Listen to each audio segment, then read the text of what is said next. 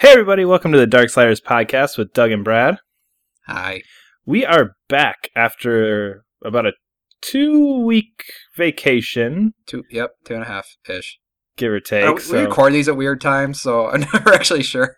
Like sometimes we record them on Sunday, Saturday, Tuesday, whenever we're free, basically. Well, and then we post it like somewhere between 6 hours and 4 days after we record it. So when we recorded it versus when it actually happened, and time is weird. But anyway, yeah, this is our first episode back. First episode of 2016.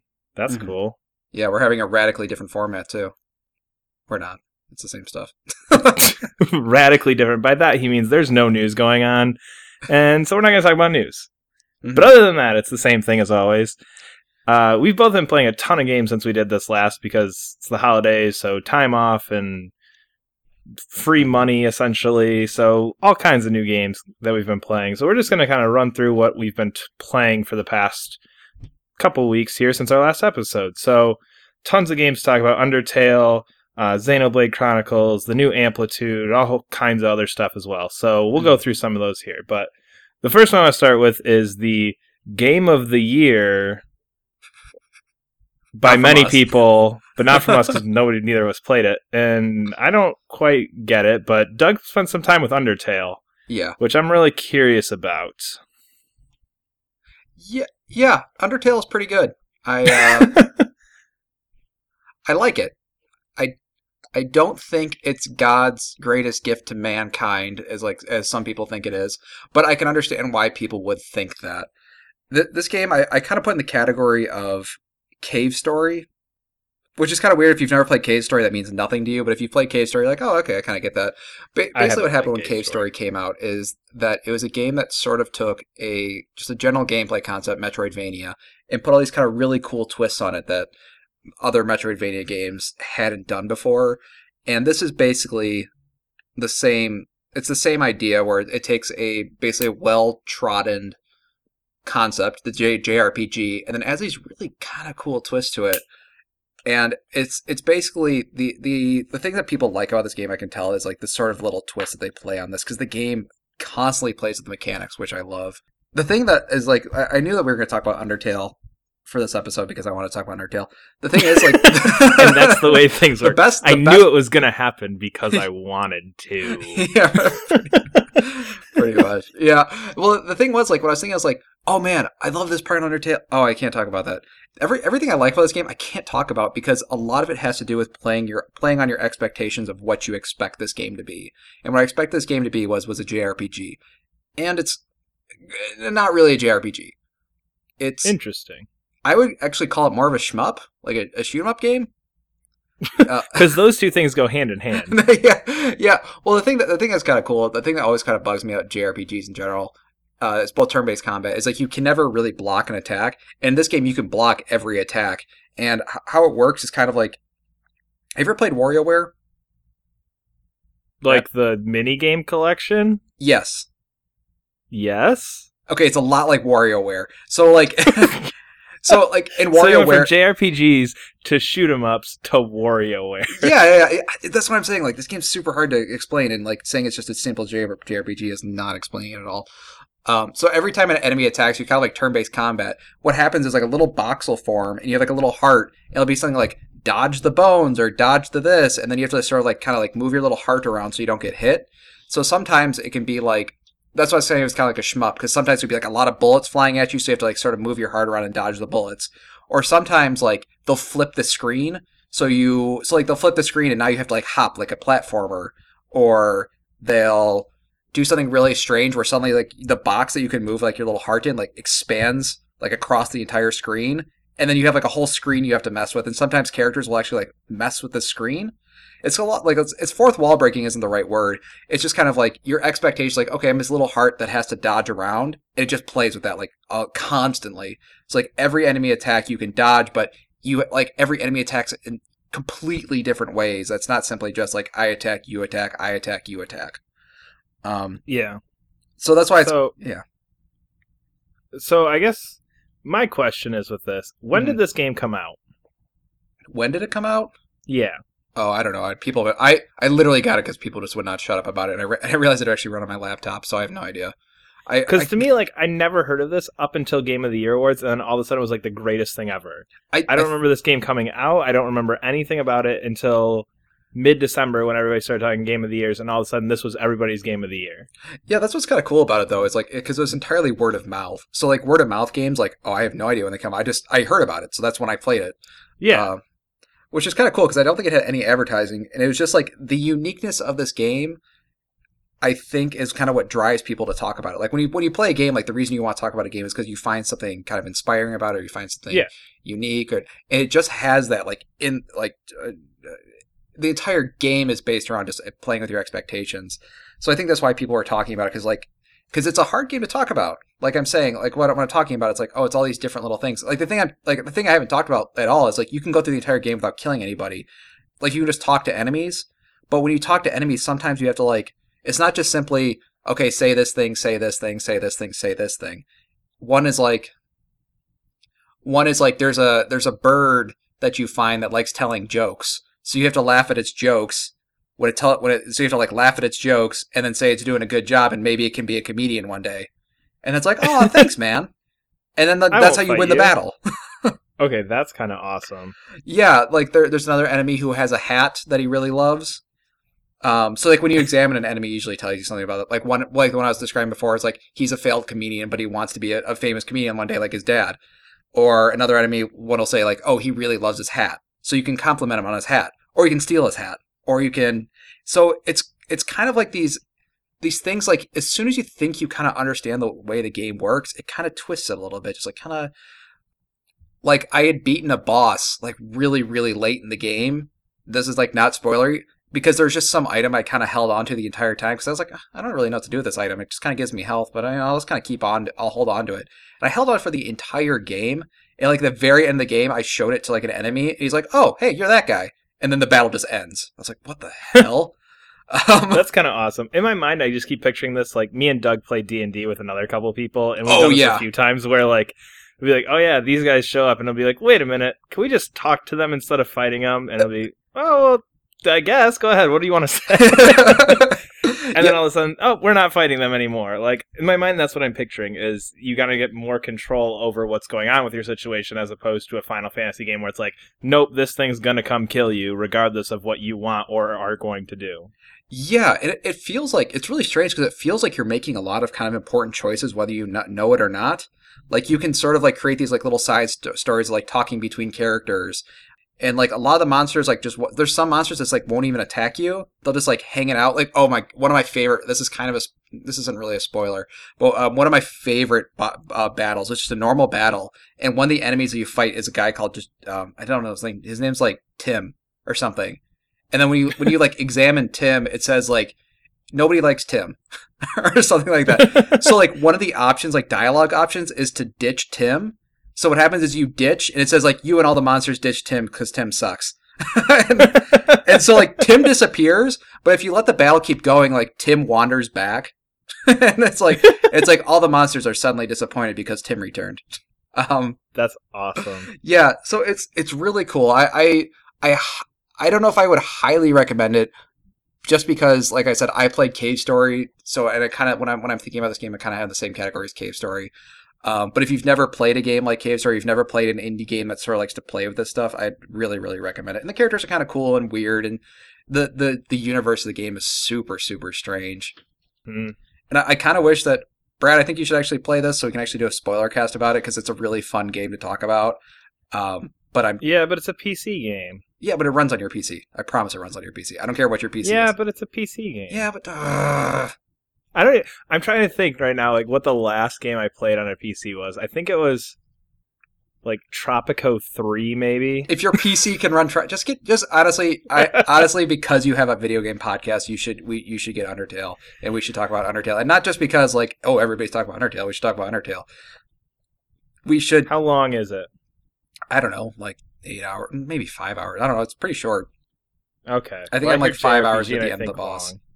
Because I got Xenoblade and Fallout and other stuff waiting, and those are going to take me a bit. Yeah. But maybe. Who knows? Maybe it's just could be. Yeah, I don't know. It's a game that kind of like I sort of like lost myself, and I was kind of like, maybe I'll just see what it is. So I was like, it was like $7 or something. I was like, okay, sure, $7, whatever. And I think it's just a wholly unique experience that I kind of wish I'd see more games do. Like I think a lot of games sort of like we've talked about this before, like Walking Dead sometimes plays the mechanics of how you talk to people and things can be like interrupted and things like that. And this is an entire game entirely based around messing with that stuff. So it's pretty cool. But if you're playing Xenoblade and Fallout, it's kind of like, well, I don't know. Compared with the... Yeah. All right, so moving on here. So this is a game that I actually played before, but I bought Destiny: The Taken King. Mm-hmm. It was super cheap, and there was some weird coupons and stuff, and basically I ended up getting it for $10. So I was like, well, why not?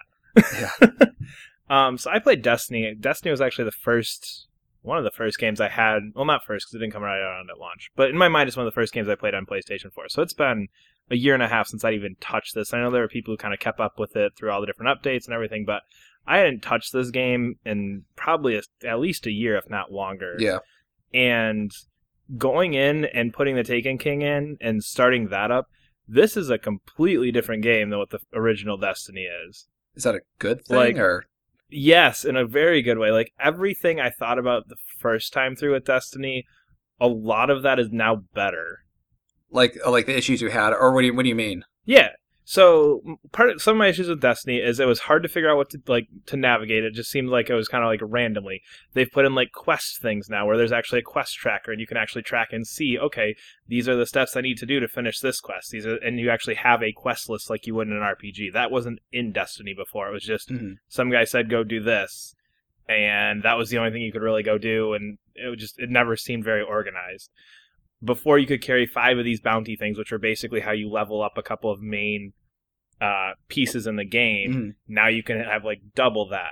My biggest issue with Destiny is the story didn't exist. The Taken King actually has a very thought out and laid out story that makes sense, and I actually kind of wanted to get through, as opposed to Destiny, where halfway through I was like, I don't even know what's going on. I don't care. Nothing's going on. I'm just a guy with a gun in space shooting up things on planets. Great.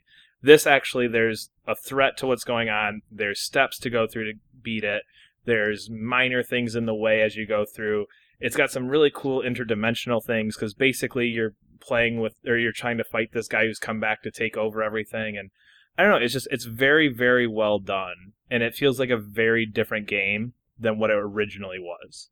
Yeah, I mean, like, because I was thinking about, I should have got this. I don't know why I didn't get around to actually getting it. Well, maybe that deal's still probably not going on. It's not. It was like a 3-day deal. It was like the end of 1 week's prices with a coupon that worked for the next week, and they just happened to overlap for like a day. Oh, okay. Oh, damn it.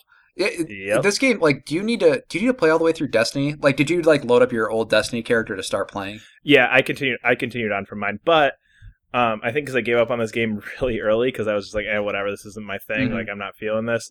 I was a super low level character, and as soon as I logged back in with Taken King, the first thing I got is I went and talked to one guy, and he's like, here's this item. I was like, oh, okay, that's weird. Just give me an item. Like, the first guy I talked to was like, oh, this automatically boosts you up to level 25. Oh. I was like, oh, well, I'll just jump those 10 levels, thank you. So, no, I don't know if that's in it automatically, but story connection wise, you're connected with like a couple of the characters from the first game, I think, are in there. Like I said, I couldn't even tell you what the story of Destiny was. Yeah.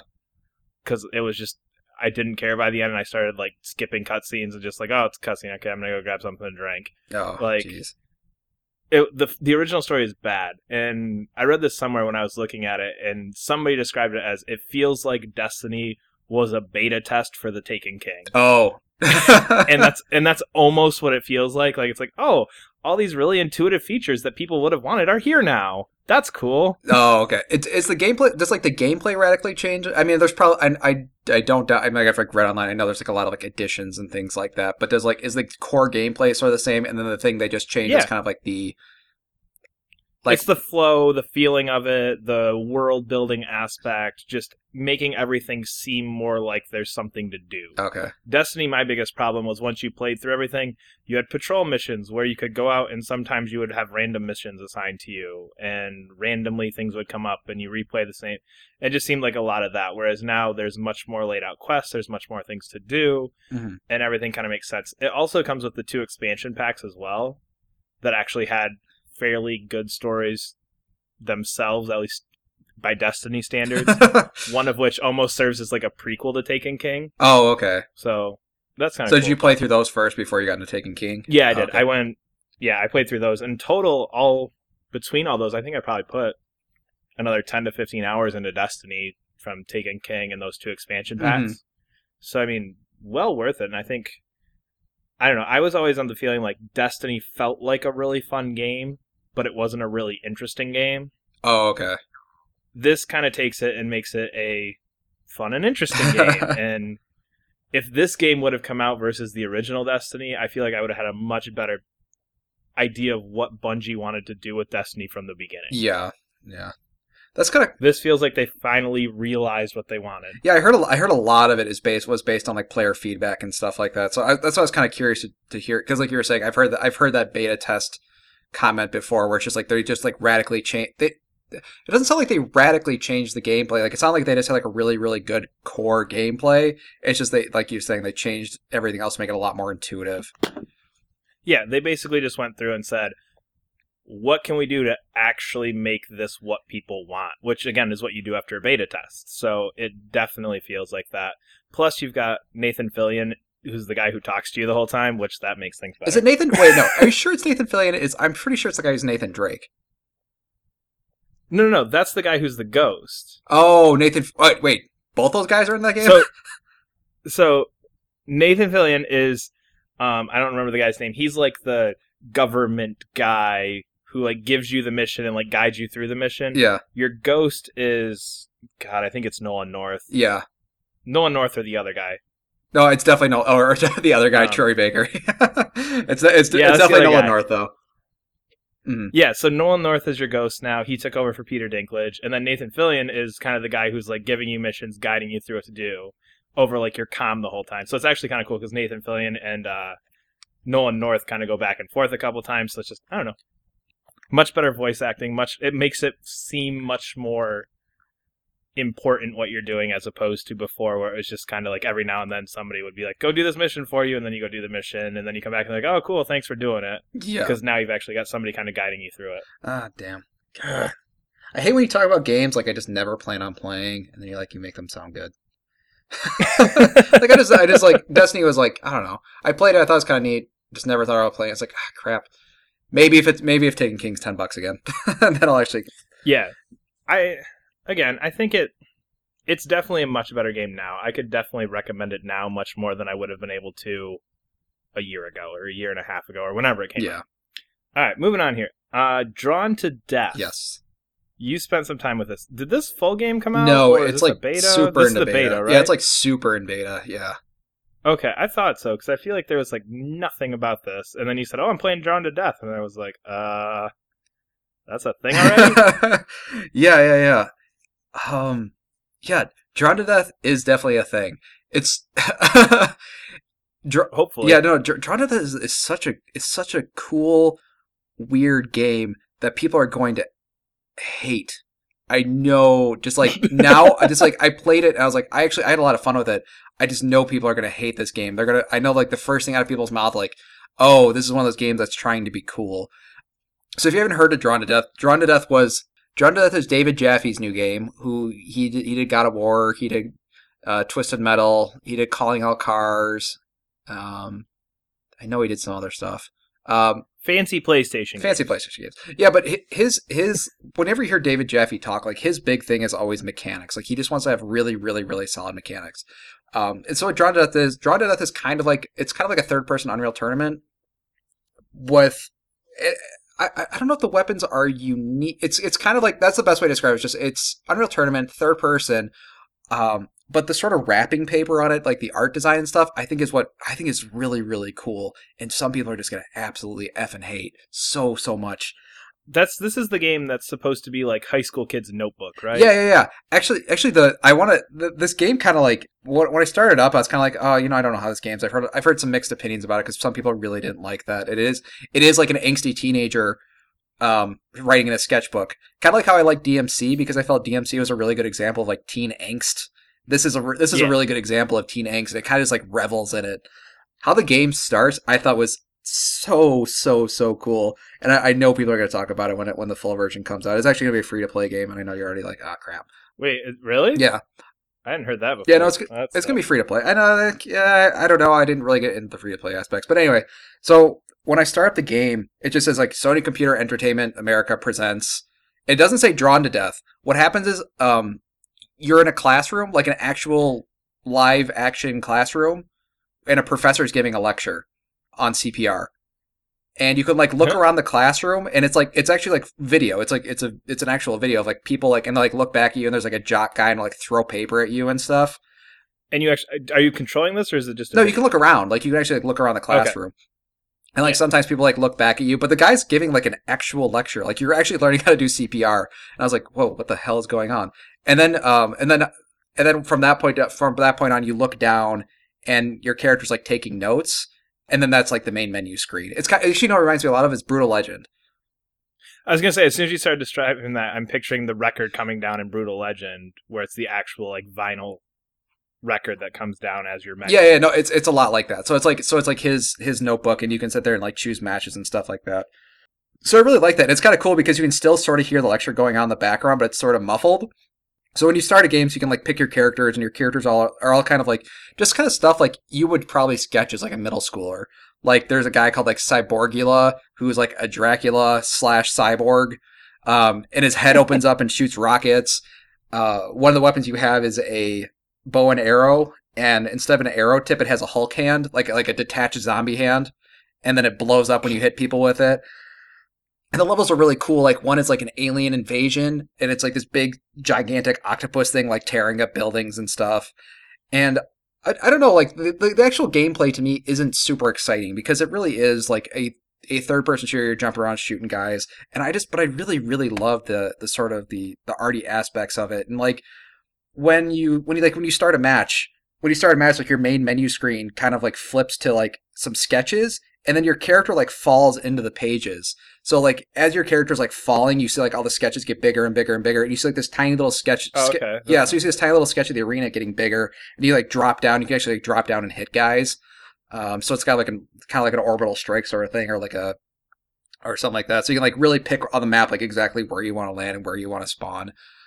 Really, really cool game. I feel like this game is gonna be super divisive when it comes out, just because the art style. Because I don't know. I like it. People are gonna hate it though. It makes me sad because it's like clear that like the artists are just having a lot of fun with this game. It just seems like this game seems like it was just made with fun, and people aren't gonna like that. Yeah. So other than cool artistic things, is this any different than generic standard arena shooter? Is there anything that separates it from that other than the aesthetics? I want to say yes, but no, not really. It is pretty much just like. It's a fun shooter. It's like a fun arena shooter. Actually, you remember that like Xbox Unreal Tournament? It's kind of like that. Unreal Championship. Yeah. It's kind of like that. Yeah. I played the hell out of Unreal. Yeah, so I mean, if you had fun, I don't have a PC. Like I like the game. I think that like the general game is pretty fun. Like to me, I was enjoying myself. I wouldn't say it's like it's God's gift to man, or it's like holy crap, this is completely redefines third person shooting. But I had fun with it. But I mean, I can't even think of the last good, just straight arena shooter. Yeah. In vein of the Unreal Tournament that I can't even think of the last one that I played. Yeah, and they definitely don't have them on consoles very often. So. Exactly. So that alone makes me kind of excited just because Unreal Tournament I never played too much of, but I played it like on the Dreamcast. Which is not the best way to play Unreal Tournament. But like, Unreal Championship, I played so much of on the original Xbox, so that alone makes me interested just because I love those games, and they've kind of died out, and you get more of the objective-based stuff now taking the lead. So yeah, so and the thing is, it's free. It's gonna be free to play, so it's gonna be something like if you're like, oh, this is so dumb, like you can at least try it before you buy it. So well, you don't even have to buy it. Like, and it kind of looks like League of Legends. Where you can like buy characters, and I'm not really sure how the free to play works. It kind of wasn't like really functioning. It was like clearly still in beta format, so I couldn't really tell how the free to play works. So hopefully, I'll probably play more in the future when like the next beta comes out, and then I can actually talk a little bit more about that. Nice. So if you don't know by now, Star Wars is a big deal again, which makes me really happy. Oh yeah, Yeah, Go see that movie. Why did we not? We should have talked about that. I'm surprised we didn't actually talk about. I mean, we've talked about it like off the podcast, but that'd been pretty good. We haven't done a podcast in 2.5 weeks, and it only showed up for like a minute before that. So anyway, when Battlefront first came out, they put out the special PlayStation 4 limited edition console that came with a fancy controller, and you also got all these classic PlayStation games. Bounty Hunter, Racer Revenge, and Jedi Starfighter, and then the new Super Star Wars HD remaster remake. So you got like one good game and a bunch of garbage. Hey, I'm talking about these games, not you. So you got 3 good games and kind of a pile of garbage. But anyway, what they actually did, and there were a couple of sites selling these online, is that they started selling off codes to get these games for $15. So you get Super Star Wars and the 3 PlayStation games for $15, which, considering they're selling PlayStation 2 games now for $15, seemed like a pretty good deal to me. Yeah. So I spent a whole bunch of time playing these classic Star Wars games, and I've said this before, but I can't wait for more Star Wars games. I forgot how good Star Wars games are.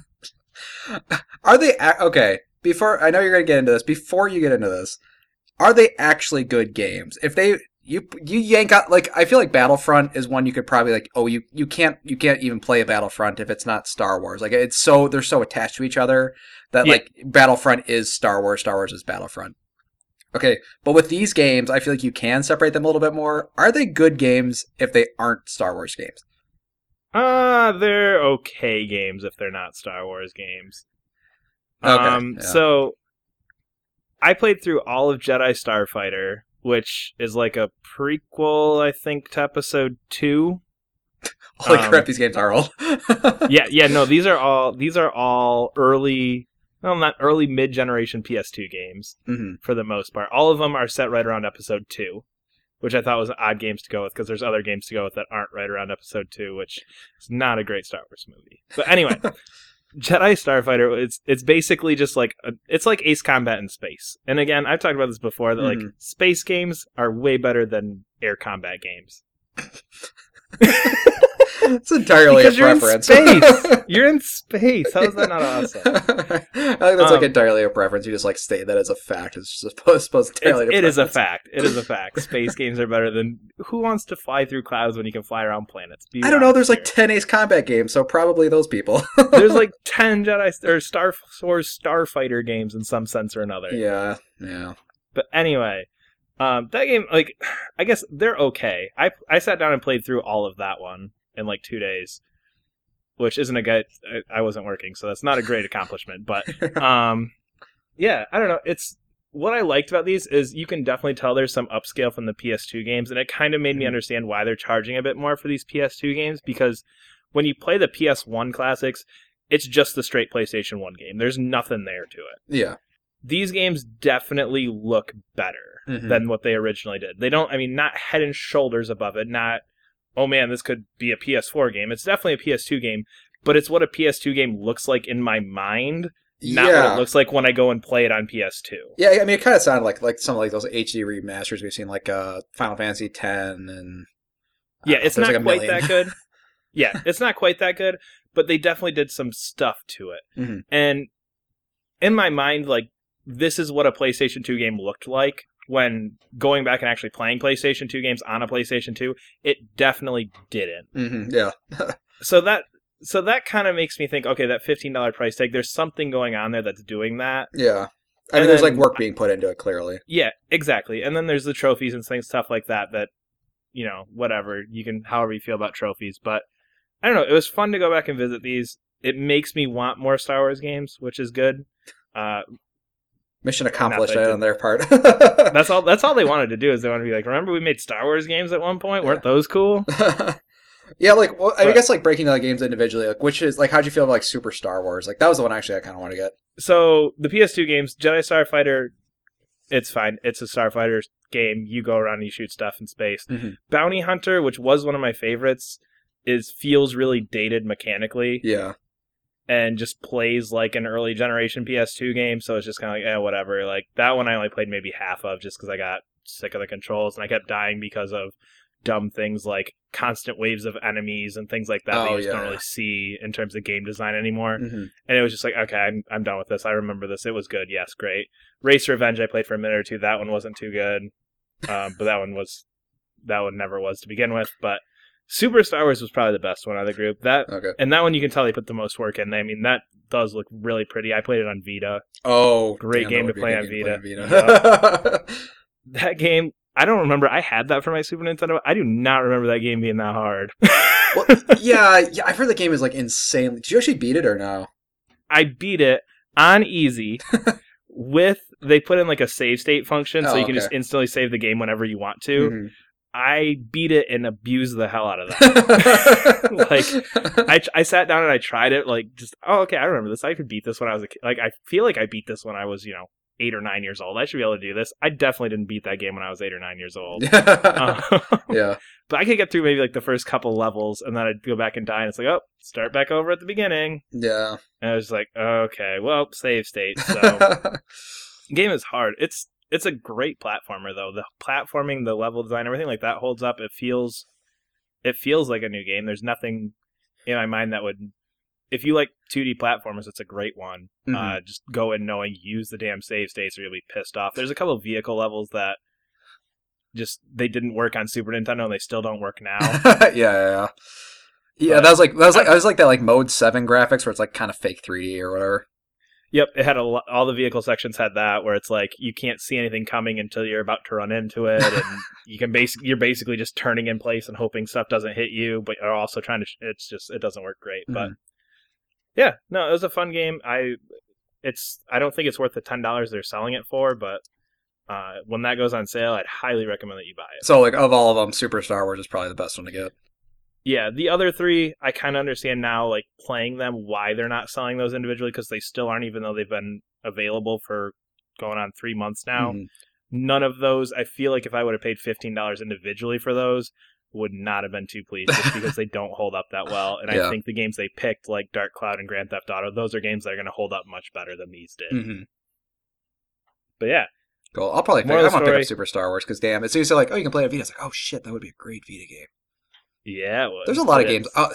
Oh yeah, they need to bring this is totally random. They need to bring Undertale to Vita. Vita, like, if that game came out on Vita, that'd be so good. Yeah. So good. All right, continue. The moral of the story, go see Star Wars. It's a great movie. Mm-hmm. It's made like $8 bajillion, so I'm assuming you already have. Yeah, if you're listening to this podcast, I can't imagine somebody who listens to this podcast hasn't seen Star Wars. There's going to be one person who hasn't seen Star Wars who's just, I hate Star Wars. That's probably true. Go see Star Wars. It's awesome. Mm-hmm. And also play Super Star Wars. Right. Moving on. Far Cry 4. Yeah. This was your first Far Cry game since the first one, right? Yeah. I feel like I might have talked a little bit about this on the podcast, but I actually kind of spent more time with it lately, so I kind of wanted to like talk about it again. Yeah, it was my first Far Cry since Far Cry 1, and I haven't really played any like Ubi bloat games. Like, everyone talks about, like... What was that? Ubi bloat? I don't know how you describe it. Like, Ubisoft games just have, like, a ton of shit to do, and it's, like, none of it really means anything. Did you just make up a word, or is that actually... I don't know. I feel like I must have read that somewhere. But, like, it was something I'd always heard about. Ubi bloat. It's something I always heard about. It's like, oh, man, these games are so bloated with, like, crappy content. I was like, okay, yeah, sure, whatever. I mean, like, okay, probably. I just never played with these. But, yeah. I feel... This game deserves better than being a Far Cry game. Is the best. What do you mean? Yeah, that's kind of where I kind of start. It's because everything amazing about this game is immediately destroyed and made completely irrelevant by Far Cry's gameplay.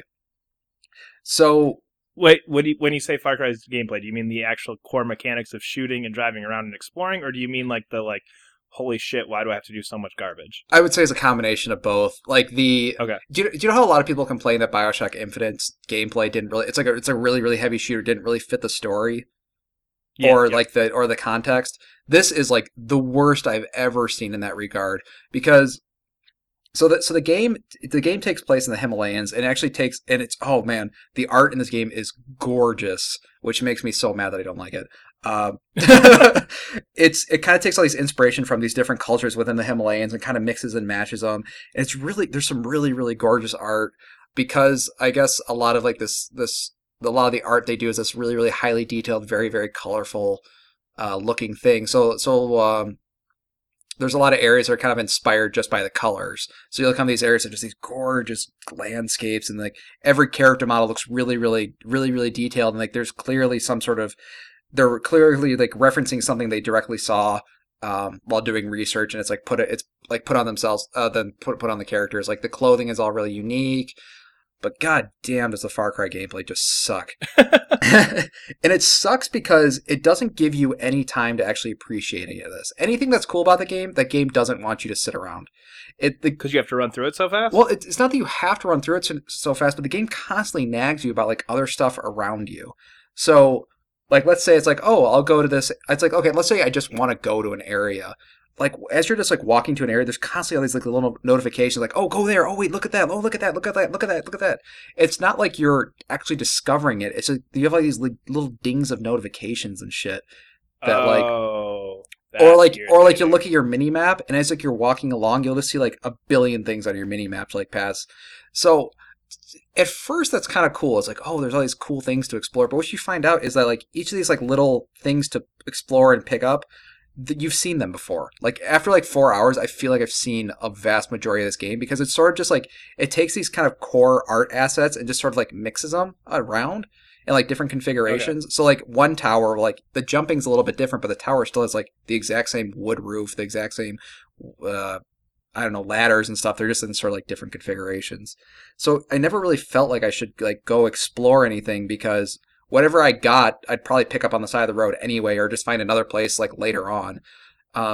Yeah, and I actually know what you're saying because it almost seems like you're more going from just like dot to dot as opposed to actually exploring, which is I'm going to talk about it towards the end here. I just started playing Xenoblade Chronicles and I put in like 4 or 5 hours into that, maybe only 3 or 4, but that game makes you want to explore because as soon as you start that game, you just start seeing the weirdest looking shit, and you can go wherever you want from the beginning. And it's just like there's no necessarily specific collectible things, so to speak. There's quests that ask you to collect things, but from the get go, I just wanted to walk around and see all these weird giant ass monsters. Yeah, and this game just like doesn't have that, and which is really really disappointing. And if god dang, this game's like so hard to talk about. Actually, when I'm thinking about like when I'm playing this game, it's not that it's a bad game, but it kind of reminds me of playing Solitaire. Brad, how do you like Solitaire? It's like, it's so, or like Minesweeper. When I'm bored, it's fun. Yeah, yeah, exactly. It's like, it's kind of, it's not, I don't know if fun's the right word. It's just like, it just feels like I'm kind of passing the time. And it really sucks because this gorgeous art is in it, and the gameplay just kind of feels like passing the time. That art kind of just doesn't matter. Like, some of the stuff they have is like insanely detailed. Like they have these cool like little prayer wheels. I don't know if you've ever seen like on National Geographic, like these kind of like large cylinders, and you spin them. Oh yeah. But like there's like all this like really tiny text on it. It's all made of brass, and it's like really gorgeous. But like the whole thing is like you spin it, and then you like unlocked. It's like, oh, you spun a prayer wheel, and like a little notification will pop up.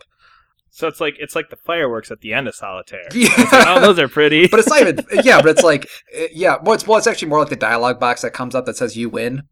Or like the cards shuffling around. Yeah. It's just like it's like a really minor. It's like, oh, okay, all right, sure. It just feels like none of the items you pick up feel like they mean anything. It's just kind of like filling whatever bar you need. Like you're filling your little.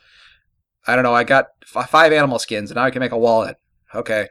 Well, there's still like got to pick 100 more animal skins, and actually probably the most disappointing. This is kind of getting into a little bit of spoiler territory. It's Far Cry, I think. Yeah. Well, it's actually the coolest. The part where I kind of thought like, God damn this game, was there's a part where you basically do drugs, or you have like a vision of a guy of a native person going into Shangri-La, which is sort of like this, basically the Garden of Eden. And when you're walking through it, the art design is just gorgeous. Like there's like the rivers are completely red. It's not red with blood. They're just like red rivers. And like there's all these like red leaves falling, and these gigantic Buddha statues, and there's like these bells, and there's these really weird demon things with these really ornate masks and stuff like that. But as you're going through it, you have all these like little notifications. Like I literally got a notification that said "Explore Shangri-La." I was like, "What? What? That's what I'm doing that." Yes, thank you. Yeah, it's just like it kind of, like, completely kills it. It has like the same UI as the rest of the game. So like you're in some sort of like mystical fantasy realm, and it has like a little like yellow hexagon that says "Go here." It's like, hey, no, like you killed that. Like, and like you get a tiger you can control, and the tiger's like this mystic sort of. It's this white tiger that you find, and I don't know, you have the sacred spear, and you can tell the tiger to go attack the demons, and like they puffs in smoke, and it's really cool, but it just still has all this like stupid UI shit that kind of like kills whatever you're doing. It just feels like it just takes you out, out and of you're just checking off boxes again. And I don't know, it just feels like any little step forward this game could have made is hampered by stupid shit that just kind of, man, I'm sorry, I'm mad about this game. As I'm talking more and more about it, it's because I feel like this game could have been one of those like really game-changing, great games if it wasn't a Far Cry game. See, and what's interesting about this is as you're talking, so many things you're bringing up, I'm just picturing in my mind things from Far Cry 3. Oh yeah, I've never played Far Cry. Exact same thing as this, and it pissed me off then. Yeah, because there's a lot of the like tribal like. You're going into doing this thing, and it's all this kind of like crazy mystical stuff. But yeah, here's your little notification. Here's this. Did you check over there for this? Remember, this is here. And it's just like, oh well, okay. So I guess I'm not supposed to be going, ooh, pretty. I'm supposed to be going, oh right, wolf. Oh right, yeah. Need to get that rock. Yeah, it feels like playing like a cell phone game or something, where like you're just like filling bars. Like, oh, did you collect all your berries for today? It's like, yeah, I guess. All right, sure. Yeah, it's just, damn. Anyway, Far Cry 4, great at airports. So, to another game that is not great. So, we've mentioned a couple times on here, and Doug gives me shit about it for it every time. Yeah. I enjoyed/liked Final Fantasy 13, and enjoyed/liked Final Fantasy 13 too, even a little bit more than that. So... I finally broke down because it was like $20 and decided time for Lightning Returns. Have you actually played? Have you played through 13.2 and 13 like all the way? I have played through the main story in both. Yes. Oh, okay. All right. So you actually you know the story of like Lightning, and this is like the final. Yeah, and the Fal'Cie, and how she's the savior, and she was in Valhalla, and how there was an end of the world, but then it wasn't the end of the world, and there was an end of the world, and this time it wasn't the end of the world, and now there's another end of the world, and this time the second game, the main character from the first game died, and the third game, the main character from the second game died, but the first character from the first game is... Yeah, there's a lot of shit going on in this. And basically, so I've played maybe 10, 15 hours of this, so probably halfway-ish through it. I've heard it's about 20, 30 hours, so maybe halfway through this game. Mm-hmm. And I'm about done. Well, I played the demo for it, and I actually felt the combat was like super awesome. Combat is super cool. This game had Square realized about halfway through the development that Final Fantasy 13 in the series concept at this point is overdone, confusing, and nobody gives a shit, entitled this Final Fantasy 812.2, and just completely removed every question from Final Fantasy, or every piece of information from Final Fantasy 13 from this.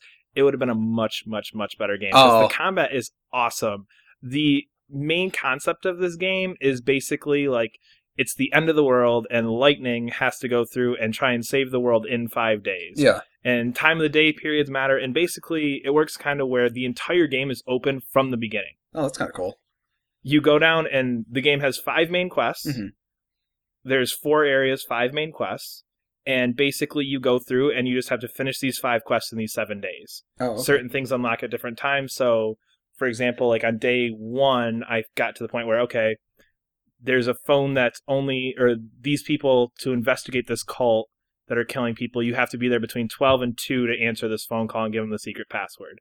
Well, it's 8 at night. Okay, so I've got 4 hours, so I'll take the train to this other area. I'll explore a little bit, work on that one, come back at 12 o'clock, answer the phone. That's really cool. And then go, yeah, like some of the mechanics and the ideas behind this game are great. But everything so far, and again, spoilers if you care, everything is directly related to like another Final Fantasy character, 13 character. So it's like, oh yeah, the Shadow Hunter's coming in. The Shadow Hunter, he's going to end the world, and he's going to defeat the Savior, and da-da-da. And it's the other main character for Final Fantasy 13 too. In the opening scene, you're going to this town, and the leader of the town now is one of the main characters from Final Fantasy 13. Oh. And the guy guiding you through is the kid from Final Fantasy 13 who was an adult in Final Fantasy 13 too, and is now a kid again because time works that way in this game. Oh. So like everything's just got these weird interconnected pieces, and there's this demon that's like haunting you because you're the savior, and you can't tell like what she's really doing. And she's this really cool demonic character and everything, but she looks just like your sister who died in the other game. Oh. So it's like, okay, so I know where this is going already. Yeah. So there's just a lot. It's just hampered by that, but the combat system, I love it. It's great. So basically, you assign attacks. You get different outfits, and each outfit has a different set of attacks. It has different HP levels, different attack levels, different magic levels, all that stuff. So basically, you only fight as Lightning, and you can still have that party aspect where you have, like, for me right now, I have basically a debuff costume, a physical attack costume, and a magic costume. Oh, okay. And I just cycle through those as you go through. Damn, that's like why'd you stop playing then? If you're not gonna if the mechanics, because like the mechanics you described are pretty cool, and then I know I had some annoyances with like everything is Final Fantasy 13 in it. Is it just those like minor annoyances with like the characters and story that are just kind of? It's just I've experienced the gameplay for like enough time that I don't really feel like yeah, this is a cool game to play. It's kind of fun to play, but I just don't care about doing any of the stuff and like the like Final Fantasy small tasks in between the combat. You know what I'm talking about? Like the go walk through town and find this. Now we have to have this. And it's like I don't really want to sit through the hour of that to get to the 45 minutes of combat to sit through another half hour of that kind of stuff. Yeah. Okay, I can kind of understand. Yeah, it's just damn. Yeah. And plus, I just got Xenoblade, so that kind of crushed it. It kind of for everything you said, it kind of sounds like a game that was not Final Fantasy 13-3 to begin with. Like it's like, hey, we got these really cool ideas for a game. But yeah, we'll actually make that game, but you got to put Lightning in it and all the Final Fantasy. Well, and again, to be fair, like it kind of works because Lightning was always kind of this like she was working for Valhalla and God and all these other like angelic references in Final Fantasy 13 too, and they kept talking about the end of the world and how to prevent the end of the world in Final Fantasy 13 too. So it does connect story-wise. It's just that story is so overloaded with details and tiny little pieces that you have to remember for the course of, like 8 years worth of time now from the original Final Fantasy 13.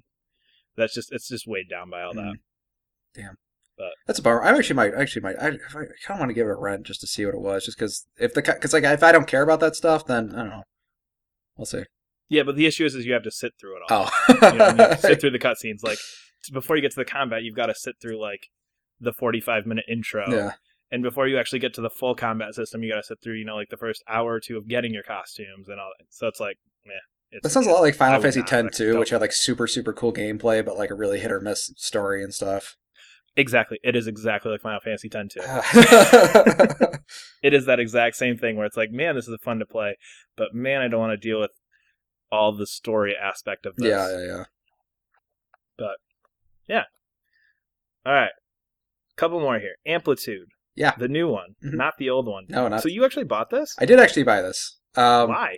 Because well, okay. First of all, why? Okay, we need to discuss. So, just to give some context to what's been going on with me and Brad and Amplitude. So, Amplitude demo came out, I don't know, 4 or 5 days. 4 or 5 days ago. Brad, how many hours have you put into the Amplitude demo? 2 or 3. More than that. There's no way you have more than that. What is your ranking in those? Like what, top 10% or something? I'm top 10% in all 3 of the demo songs, yes. Top 5 in one of them, or at least when I turned it on a day or 2 ago, I still was. Yeah, okay, so... But no, like 2 or 3 hours. Okay, still, that's 2 or 3 hours on 3 songs. And your logic for not buying this game is... I heard the soundtrack isn't great. It's $20, and I'm not really into electronic music, and... Yeah, that's about it. But how can you play... How can you play those 3 songs for 3 hours, like an hour each, and then be like, I'm not really into the soundtrack? Like, what? Because I don't care for the songs. I like the gameplay. Okay. Oh, okay. All right, I guess. But I'm just saying, like, there's 30 more songs you can play and have a whole gamut of different gameplay. Yeah, see, I could, but I don't know. I just, like, in my mind, I'm not going to like any of those songs any more than this. I might as well just play these 3 songs when, in my mind, the other ones are going to sound very similar. and I'm not gonna like those anymore. So why not just stick with these? I will say though that like I bought the game because I'm actually not nearly as good at this game as Brad is because I'm not very good at Guitar Hero and Rock Band. I know you're like Yeah, your scores suck, by the way. Like as soon as I turned it on, I think I beat you like all three the first time by like 30 or 40%. Yeah, probably because I can only play like on advanced, like if I'm lucky, and like sometimes I have to turn on the difficulty even in advanced, like normal.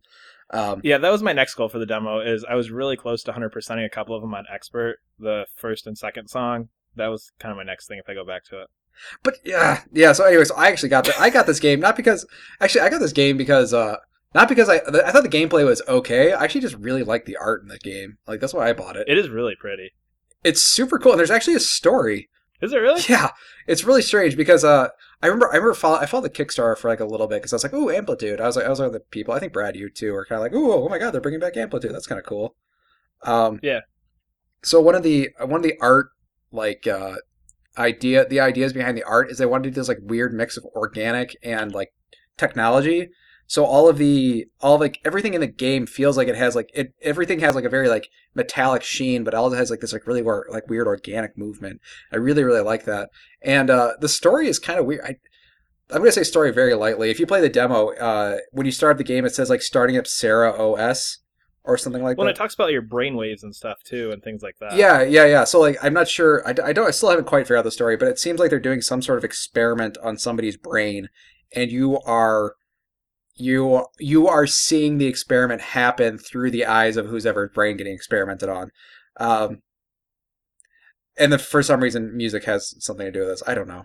But I don't know. I love the art, and I just thought it was like a really gorgeous game. I haven't played too much of it, and I will say though, like the soundtrack is okay. I need to play more of it. I think I've only gotten through like the first two worlds. But like when I bought the game, so you get like 3 songs in the demo. Like the 4th song that I got, like when you actually got the full version, it just wasn't very good. Like it was clear, like they're like, we should stop the demo here. At what point does these songs not get great? Yeah, and we don't want to give those away for free. We'll give And it kind of felt like there hasn't been a song yet. Like, ooh, I want to go back and replay that one really good. But like this game too. Actually, I didn't buy it until I put headphones on. Like I'd been playing it without headphones. Oh, you're playing it wrong. Yeah, I know, exactly. And when I put on headphones, like, whoa. Yeah, it makes a world of difference. And I just want to play more of that because I liked how, even if the music was like, I was okay with the music, I loved how the music like played in your headphones. It was like, it's crazy because it feels like it's all over, it's like all around you. See, and to me, at this point, because the songs are what matter to me, I'd much rather sit down and play Rock Band Blitz again. Which is essentially a very similar game. It's definitely different aesthetically, but in terms of gameplay-wise, it's very, very similar, because that was kind of the spiritual successor, so to speak, of Amplitude. And to me, I have that game where it's got 400 licensed songs that I helped pick because I paid so much for the damn DLC over and over again. That I would much rather sit down and play that because it has music that I'm enjoying, whereas this, it's like, yes, I like the idea of doing this, but I'd much rather sit down and play songs that are good, or not necessarily good, because I don't even know if these songs are good or not, but it's music that's more appealing to me personally. Yeah, I can sort of feel that, and the thing is, like when I was playing the songs, I noticed like I feel like what happened with Amplitude is that because they use a lot of licensed song, it really screwed up any potential re-release of it in the future. So like all of this is original music and none of it's licensed, and I was kind of hoping like. You know, Sound Shapes, like they met up with some artists and they collaborated on it, and I'm surprised that they didn't. At least I didn't feel like they did it with this one.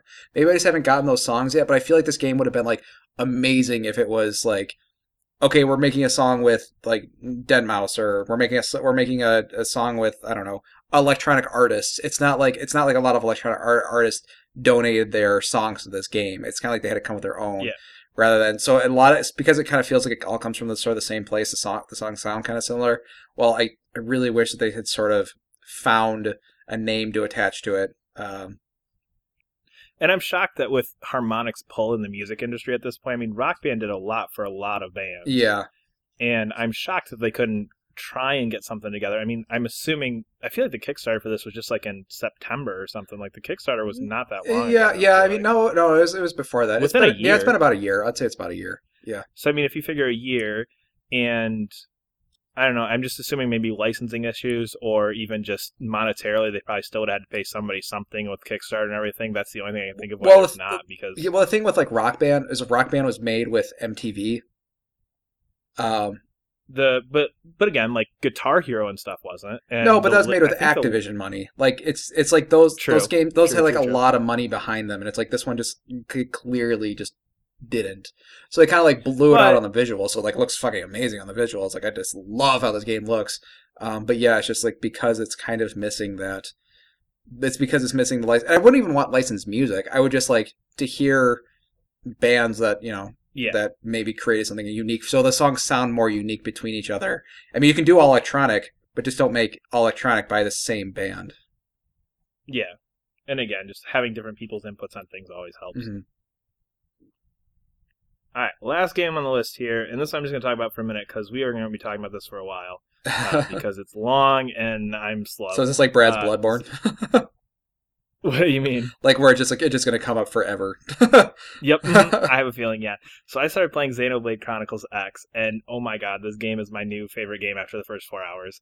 I freaking love this game. So it starts out with space, and then you see a big-ass thing start flying over top, which is basically like dramatic Star Wars beginning. And the opening cutscene is basically how these aliens just came and had this war above Earth and just blew the shit out of Earth.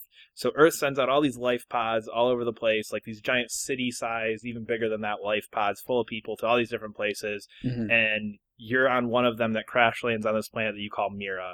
And the game basically starts with, you've been there 2 months, you've been in stasis since Earth blew up, you're out, and you go, and you just, like, one of the colonels in the army finds you and brings you back to the city. Mm-hmm. And just walking around this game world, this is one of just walking around this world and seeing stuff is so cool.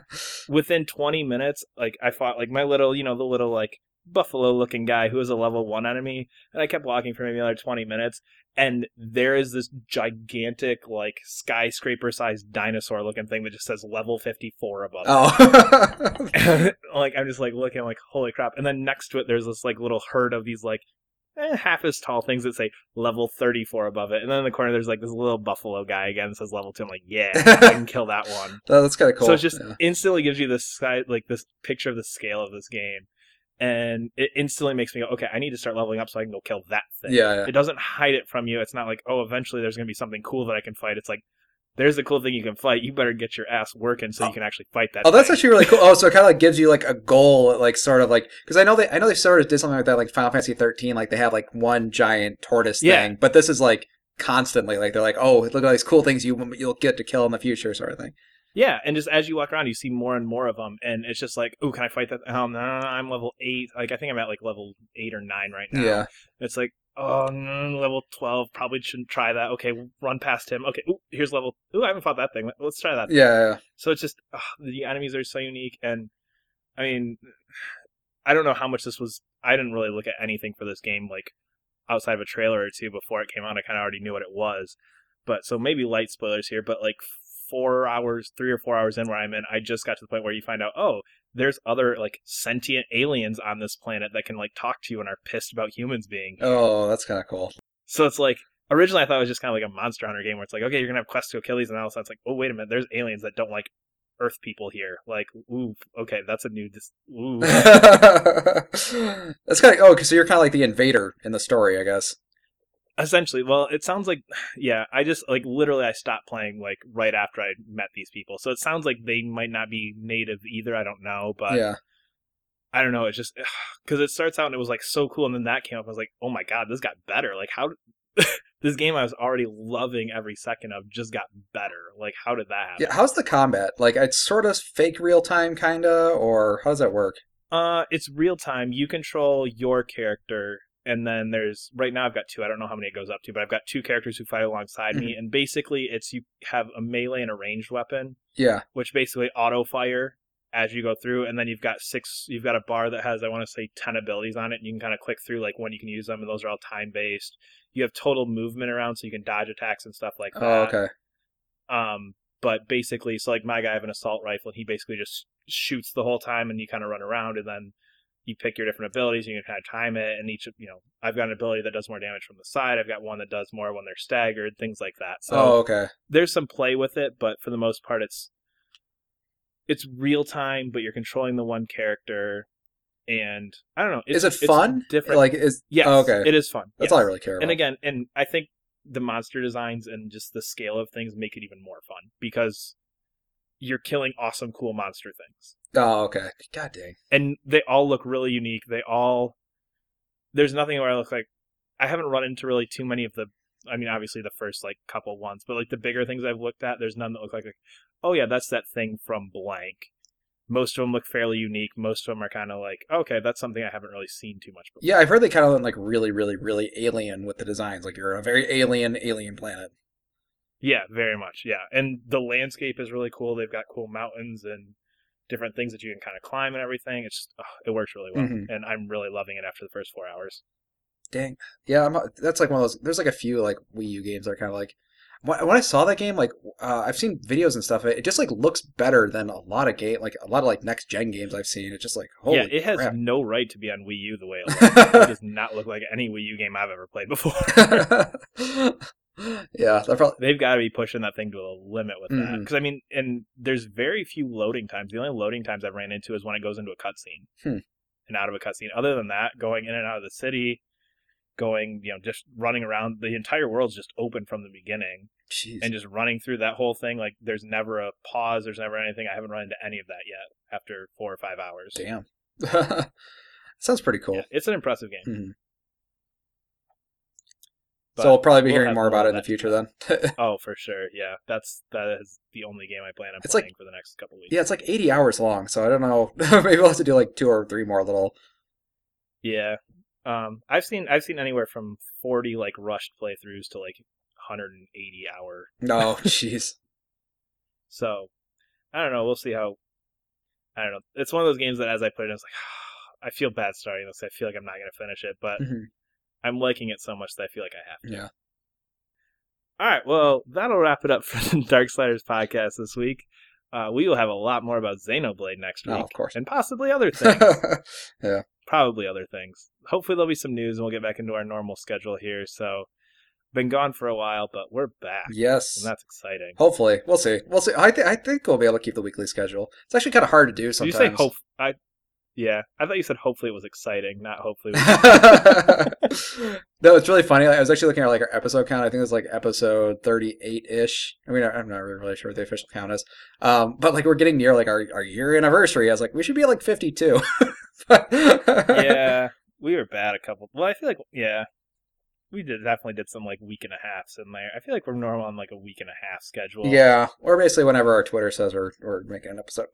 Yeah, which is a great segue. Follow us on Twitter at @Darksliders_pod if you want to know when the next one is, because we don't know when it will be.